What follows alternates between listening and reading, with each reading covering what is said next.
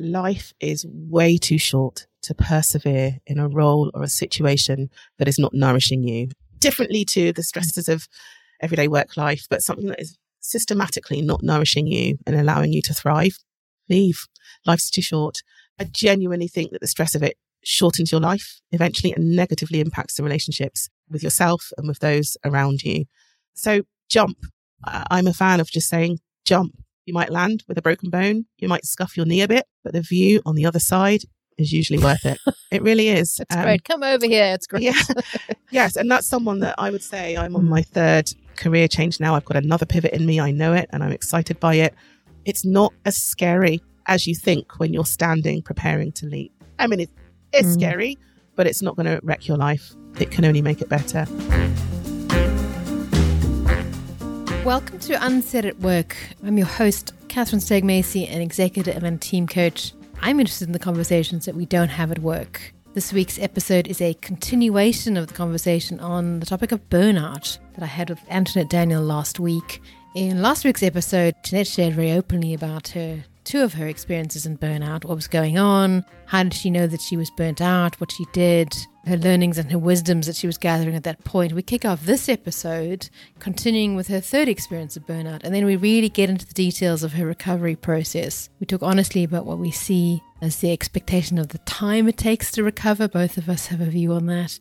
And she shares a lot of her wisdom about setting boundaries, daily routines, small and long breaks, and the need for a lot of self-compassion.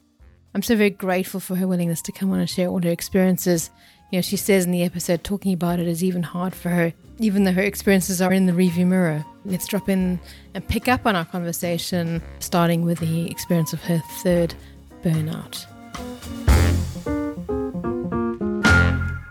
There's a third burnout scenario, a more recent one, so in your 20s, as you came up to your 40s, and then a more recent one. That was post-COVID. Yeah. That was the more challenging one because I didn't recognize it. I just thought we're all stressed. We've all been through a pandemic. Everyone should be feeling this way. I've got no right to take my foot off the gas right now. My company depends on me. My people depend on me. This is just tiredness from COVID. And again, still not adding up the dots that this was heading for Burnout Central. Fortunately, I had a series of one-to-ones with you, Catherine, and you had the grace and the expertise to very gently name it. Actually, in naming it and saying out loud, I was able to connect the dots and put plans in place to not go so deep down that path. But I would say it's taken me. So COVID was 2020. I think we met towards the end of that year. So that's about right, yeah. Where are we? We're 2023. I would say turning the corner into this year, I'm beginning to feel myself. I mean, my sparkle came back, but not full tilt. I think that's such an interesting point there that it takes from where I'm sitting with some experience, but also watching so many clients go through this cycle. The recovery time is so much longer than what you think it is. And when clients say to me, I'm just going to take a 2-week break. I'll be back. I'll be fine. Yeah. I'm like, complete bullshit. Yeah. Mate. It's like, it's just not going to do it. Yeah. You never said that wasn't you had enough experience with it. But I think people are horrified to realize how much space they've got to give themselves to recover. Yes. I realize more and more, I can't afford to get there because the recovery takes so long. So when I met you, I was talking about a 4-week sabbatical and that felt terrifying. And you managed to negotiate me into an 8-week sabbatical, which felt awful. And I came back from that 8-week feeling as exhausted on day one. Another thing that you helped me to see, like you asked me to name my ideal break because you said, I need a series of breaks, not just one big break, but mini breaks and big breaks. And I remember getting very tearful in that session where I admitted, I think what I need is to go away alone to a desert island almost. And as we wrote it all out, it felt really selfish and indulgent and expensive, but I did it. And it was one of the best things I have ever done for myself. And now is a routine that I will do every year. And I actually stipulated, I think I want to go to a Black majority country. That sounds awful. But no, I got off that plane. I blended in. I glided along with every other Black person. Didn't stand out. And then just retreated by myself. So that was all part of walking away from a situation that wasn't a full-blown burnout. So how much more if I'd really hit the skids with that? With each burnout that I've had, it's taken nearly 2 years to fully come back to myself. If I was to reflect on that, why that might be the case is the wheels of the bus keep having to keep on turning. Right. You don't get to check out of life for a period of time. Like you still have to pay the bills. Yes. I mean, maybe in a reduced way, or often people go back into the system in which created the burnout, like an organizational system. And as I always say, you can't recover from burnout in the system that created it. It's just not the way. You just can't. So then you've got to now look for another job. Yep. I worked with people where I'm thinking you actually need to be out of here in order to recover, but you've lost all your confidence and the energy to go looking for a job. Yes. It's just heartbreaking to see people there because the decks are just stacked against them in the recovery. That's the scary place of it all. You're overwhelmed anyway. You're in a system that keeps you overwhelmed, but you're needing to make some really tough, life-changing decisions with nothing left in the tank. And so I think at every stage, it's taken someone external to almost lift my head out of the bucket and say, look up, SOS, we need to do something drastic. I mean, that's my experience as a coach. Like the number of times I've had to go, this is burnout. Do you know that? And they're like, what? Because I think we are in deep denial. Yes. Not me, not this time. Yes. I haven't got time for that. Haven't got time. I'm just tired. Yes. Yeah. That's someone else's story. Yes. Like, in my role, I just happened to see a fair bit of it. It's so freaking obvious. And they're like, what? Really? Yes. No. Yes. But I nailed it last time. It's like, no, I did that in 2018. Yeah. I'm not doing that again. Yeah. It's like, yes. I said I would never do that again. I've set my whole life up, I wouldn't do it again. But jokes aside, I mean, if someone's listening to this and going, gosh, I recognize so much of what Antoinette's talking about in terms of the symptoms, like the signs, the red flags, what would you, if someone's if they're thinking they might be in burnout, what would you be suggesting to them if you were mentoring them?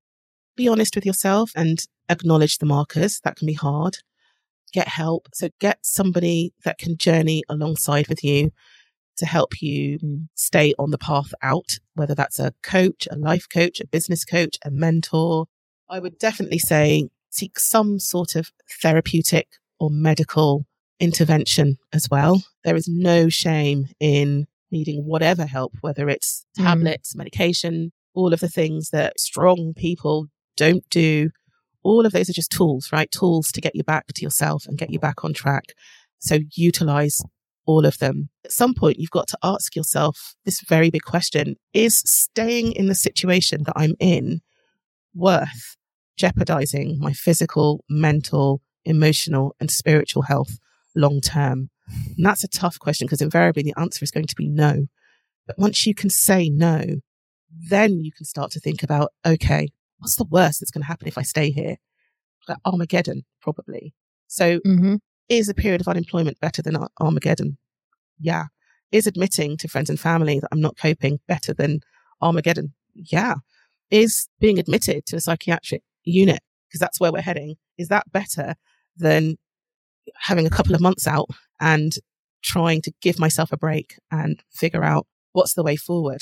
So you start to be able to face some of these very difficult questions when you can really see the situation that you're in, name it, call it toxic, and think about what are the other solutions that could be out there, including almost doing nothing. That's got to be better than this, right? So get help. I love that facing the fears. Like, what's my greatest? Yes. Because I'm staying here because I'm fearing something else. Unemployment, telling a loved one, whatever that is, and really looking that straight in the face. Yeah, it's great advice. You're not just going to wake up one day and be able to do that. So it's why I think you need a cheerleader that walks alongside with you. I've had clients get doctors to sign them off for 2-3 months. I mean, in terms of your catalogue of medication and all that kind of stuff, I think that's in there. And I think different from 25 years ago in your first experience, I think doctors are much more, I don't know if they're necessarily capable of coping with it, but they're more willing to go, yes, I will sign you off. And then the organisation has to deal with that. Yes, you're right. That's it. And actually, I'd even written that down, like get signed off work 101, but yes. Yeah, not like your head was like, well, either we cut your pay or wow, that was hardly a reasonable choice. I also had a client ended up being admitted to a psychiatric, I mean, he wasn't a client at the time, but he ended up being admitted to a psychiatric unit because they went that far. I mean, it's real. It is. Yeah, it's a possible path, the one that one can go down. If people are listening going, I don't think I'm burnout, but perhaps if I carried on in 6 to 12 months, I might be on the path. What advice would you be giving around changing course ahead of the time? I would say that life is way too short to persevere in a role or a situation that is not nourishing you. Differently to the stresses of everyday work life, but something that is systematically not nourishing you and allowing you to thrive, leave. Life's too short. I genuinely think that the stress of it shortens your life eventually and negatively impacts the relationships with yourself and with those around you. So jump. I'm a fan of just saying jump. You might land with a broken bone. You might scuff your knee a bit, but the view on the other side is usually worth it. It really is. It's great. Come over here. It's great. Yeah. Yes. And that's someone that I would say I'm on my third career change now. I've got another pivot in me. I know it and I'm excited by it. It's not as scary as you think when you're standing preparing to leap. I mean, it's scary, but it's not going to wreck your life. It can only make it better. So take courage, get help, get people around you that will cheerlead you on, and then jump. There are plenty of people that want and need the skill set that you have. And I think particularly in this economy where we're needing people to show up and be brilliant, you will fit better somewhere else. I often say to people who are living in a toxic environment or have toxic bosses, I said, I promise you, and I know this because I work with these people, there are amazing human beings out there trying to do good stuff in organizational context, creating healthy cultures where you thrive and get to do cool stuff, and you get a boss who understands you and is empathetic and wants to support you. They exist. You know, they're not unicorns, I promise. I know these people. So I think a lot of it's like, oh, what if I jump? I think people stay. I'm always amazed at people's tolerances for putting up with toxic environments. And I think it's because at the end, well, maybe there's nothing better. I'm like, there's always something better. Always something better. There is. And in the advent of Zoom, where we can now work anywhere in the world, where we can work from home, where we can travel and work, there are so many more options available to individuals now. Quite exciting. It's an exciting time to be around. Yeah, I remember I saw recently, there's quite a few of them now, but you can get those lists of jobs that are 100% remote and digital. So you could be anywhere in the world. I mean, how cool is that? You're like, okay, I'm going to go work in Bali, and I'm going to find a job where, you know, from the word go, that the organization says, yeah, you can, we don't care where you work. We care what the output, not where you are. So yeah, I mean, that's not for everyone, but there are also, as you say, there are lots of exciting opportunities. You also said something that made me think about the signs of admitting where you are. There's a client recently this week, he said he gets 200 emails a day in his inbox. None of that is spam. All of that's internal emails. Wow. His email box is completely out. He said it's out of control. Wow. If you add that up, that's 50,000 emails a year. Wow. And I think there are sometimes signs that are outside of you. Like your inbox, your relationship with the inbox is like a canary in the mine, I think. If it's out of control like that, there's other biggest systemic problems going on in the organization, the culture, and the expectations of you that are just outrageous. And that's not going to end up well. I would agree. In the same breath, he goes, and I'm fine. 5 minutes ago, he said to me he's on blood pressure medication and end up with statins. I'm like, your head might be fine. Yes. Your body is not. Yes. No, really, I'm fine. Your blood pressure says otherwise. I mean, it's so interesting. I'm having an argument with him when his own doctor is saying, you've got some issues going on. Sometimes we're more awake to the signs external to us if we're not that in tune with our body and what the messages are that our body is giving us. Yeah. And again, I would say that's probably a perfectionist high achiever trait. So my body always knows, is always trying to tell me things are not right. And my mind is like, shut up and get on with it. We're doing fine. So yeah, again, learning to look at the triggers, what's not even the triggers, the behaviors that I'm exhibiting, and then reversing that. Hang on, you're doing A, B, and C. Could you be burnt out? Could you be stressed? And these are the kind of conversations that I have to have with myself. It's what you're demonstrating so beautifully is like it's an ongoing dance, isn't it? It is. Of personal exploration and compassion and curiosity and maybe a bit of laughter. Like, oh my God, I'm here again. I said I wouldn't be here again. I ended up yelling at the dog the other day for nothing. And you're like, wow, what's that about? Why am I here? I've been doing all the things I said I would do and everything seems to be okay. And yet here I am. That's a sign for me that the lack of compassion, the lack of empathy for others, it's a warning sign. One thing I have instituted a couple of years ago with two friends, business women, we have a Monday morning check-in, and we designed a 10-point scale where 10 is like Bali. Well, no, 10 is for me lying on my back in the Caribbean Sea, looking at the sun with a margarita being swum out to me. That's 10. One is my toes. I'm standing on the underground and I'm thinking about jumping. These are two scenarios that have happened in my life. And so every Monday we ask for a number between 1 and 10. And our rule with each other is 6 is not great. You're allowed a 6, but if you've got 3 6s in a row, there's an intervention that happens that Monday and questions get asked. Okay, it's cool that you're a 7. What could make it an 8 or what's making it a 7? But it's a weekly check-in that could just simply be a number. It takes 10 seconds every Monday, but it's 2 other people that are just asking you those tough questions as well. Very quick, but very regular, and makes you stop and think every Monday, oh, that's interesting. I'm this number. So it's just a little bit of mindfulness once a week and support, yes. Yeah. From people 2 that people get are completely committed. Yes. And the vulnerability and sharing together. It's not like your therapist asking you, which always feels so one-sided. Yes. Yes. Well, what's in your experience of burnout, having experienced burnout, what's changed around how you set boundaries, using the word no? I mean, potentially nothing, but that's not true. So I have fire breaks every week. So Sunday is a day which is virtually low tech. I wander away from my screens. I don't commit to anything beyond church on a Sunday. I have a big nap and give myself permission to do that. So there's that rhythmical rest that happens. I've finally understood that I'm not Superwoman or the savior of the world, and that if I say no to a potential mentee or anything really, that the world is not going to crumble. So I mentor people, but I only allow myself to have a certain number of people ever on the go, so to speak, so I can be fully present for them. And I will say to anyone else, I have a waiting list and that's it. Full stop. And that's even people that I'm desperate to mentor because I really can't wait to get my hands on them. No, waiting list. I have this annual holiday now that is just me, and I'm unapologetic about it now. I revel in it. I'm that woman with her iPad and her glasses on. It's just basically saying, no, go away. And I'm unashamed about that. I've identified who my life givers are and who my life drainers are. I have time for all of them, but I have more time for my life givers and at peak times that matter to me. So, I've had to train myself to say I've become more selfish, because it's not selfish. I've become more nourishing towards myself and ensure that I've got more things that give me life to enable me to give life to others, to more people. So a lot more taking care of myself. And a lot of that is because of the accountability things I'm setting up as well, that have people holding me to account for some of these behaviors and habits that I really want to inbuild.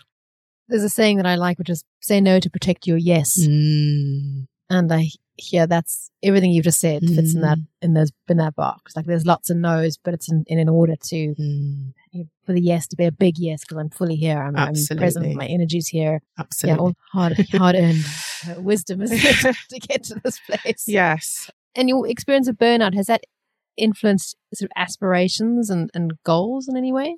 I think that's a really challenging one and harder when you own your own business. But I think more than anything, there's a sense of legacy that I want to leave behind in the world. That by owning a business, there's a sense of privilege of being able to dictate your own path a bit more. I mean, there's still challenges with that, but I have more control now over what I will say yes to, what my business will say yes to, who I will have in my business. What I've realized is that I'm finite and I have the potential to break. I've worked hard all my life, and I find myself saying quite often, it's my time now. I'm ready to live the life that I want. So I invest a lot more time and energy in that. And the life I want is still serving people, right? So it still aligns with all my values, but it's about being really mindful and really intentional about what I give my finite energy to, so that I can maximize my impact and my joy in the world. Joy is a big thing for me. I can relate to that. There's a humility that I've learned over the years around I can't do everything, damn it. And the things that I matter, I want to do well. Yes. Back to like the overachieve and perfectionist stuff. So there's got to be a lot more stuff that I don't do, that I don't take on. And it's an identity thing for me. I don't know how it is for you. This South African who says yes to everything, who can do everything from fight a snake to build a business. Like there's something in the South African persona that's so overly tough. Nothing takes us down. I had a South African friend of mine stay here last weekend. Like, we're just as bad as each other. It's not helpful. I mean, that's on a path to that form of identity that is mine, and it's not yours, but that's my sense of how I identified with myself. I have to find a space in that identity, because that puts me on the path to burnout. I can't do everything. I'm not some superwoman. Again, damn it. A dining. I know. It's ridiculous. But yes. For me, it's about dialing back goals and aspirations. Dialing back, maybe being more choiceful. It's not realistic. It's just choiceful. as a 50-year-old menopausal woman, what do I have the capacity for, the energy for, the time for? There are things that are more intentional, therefore more joyous for me. I don't know if you feel the same way.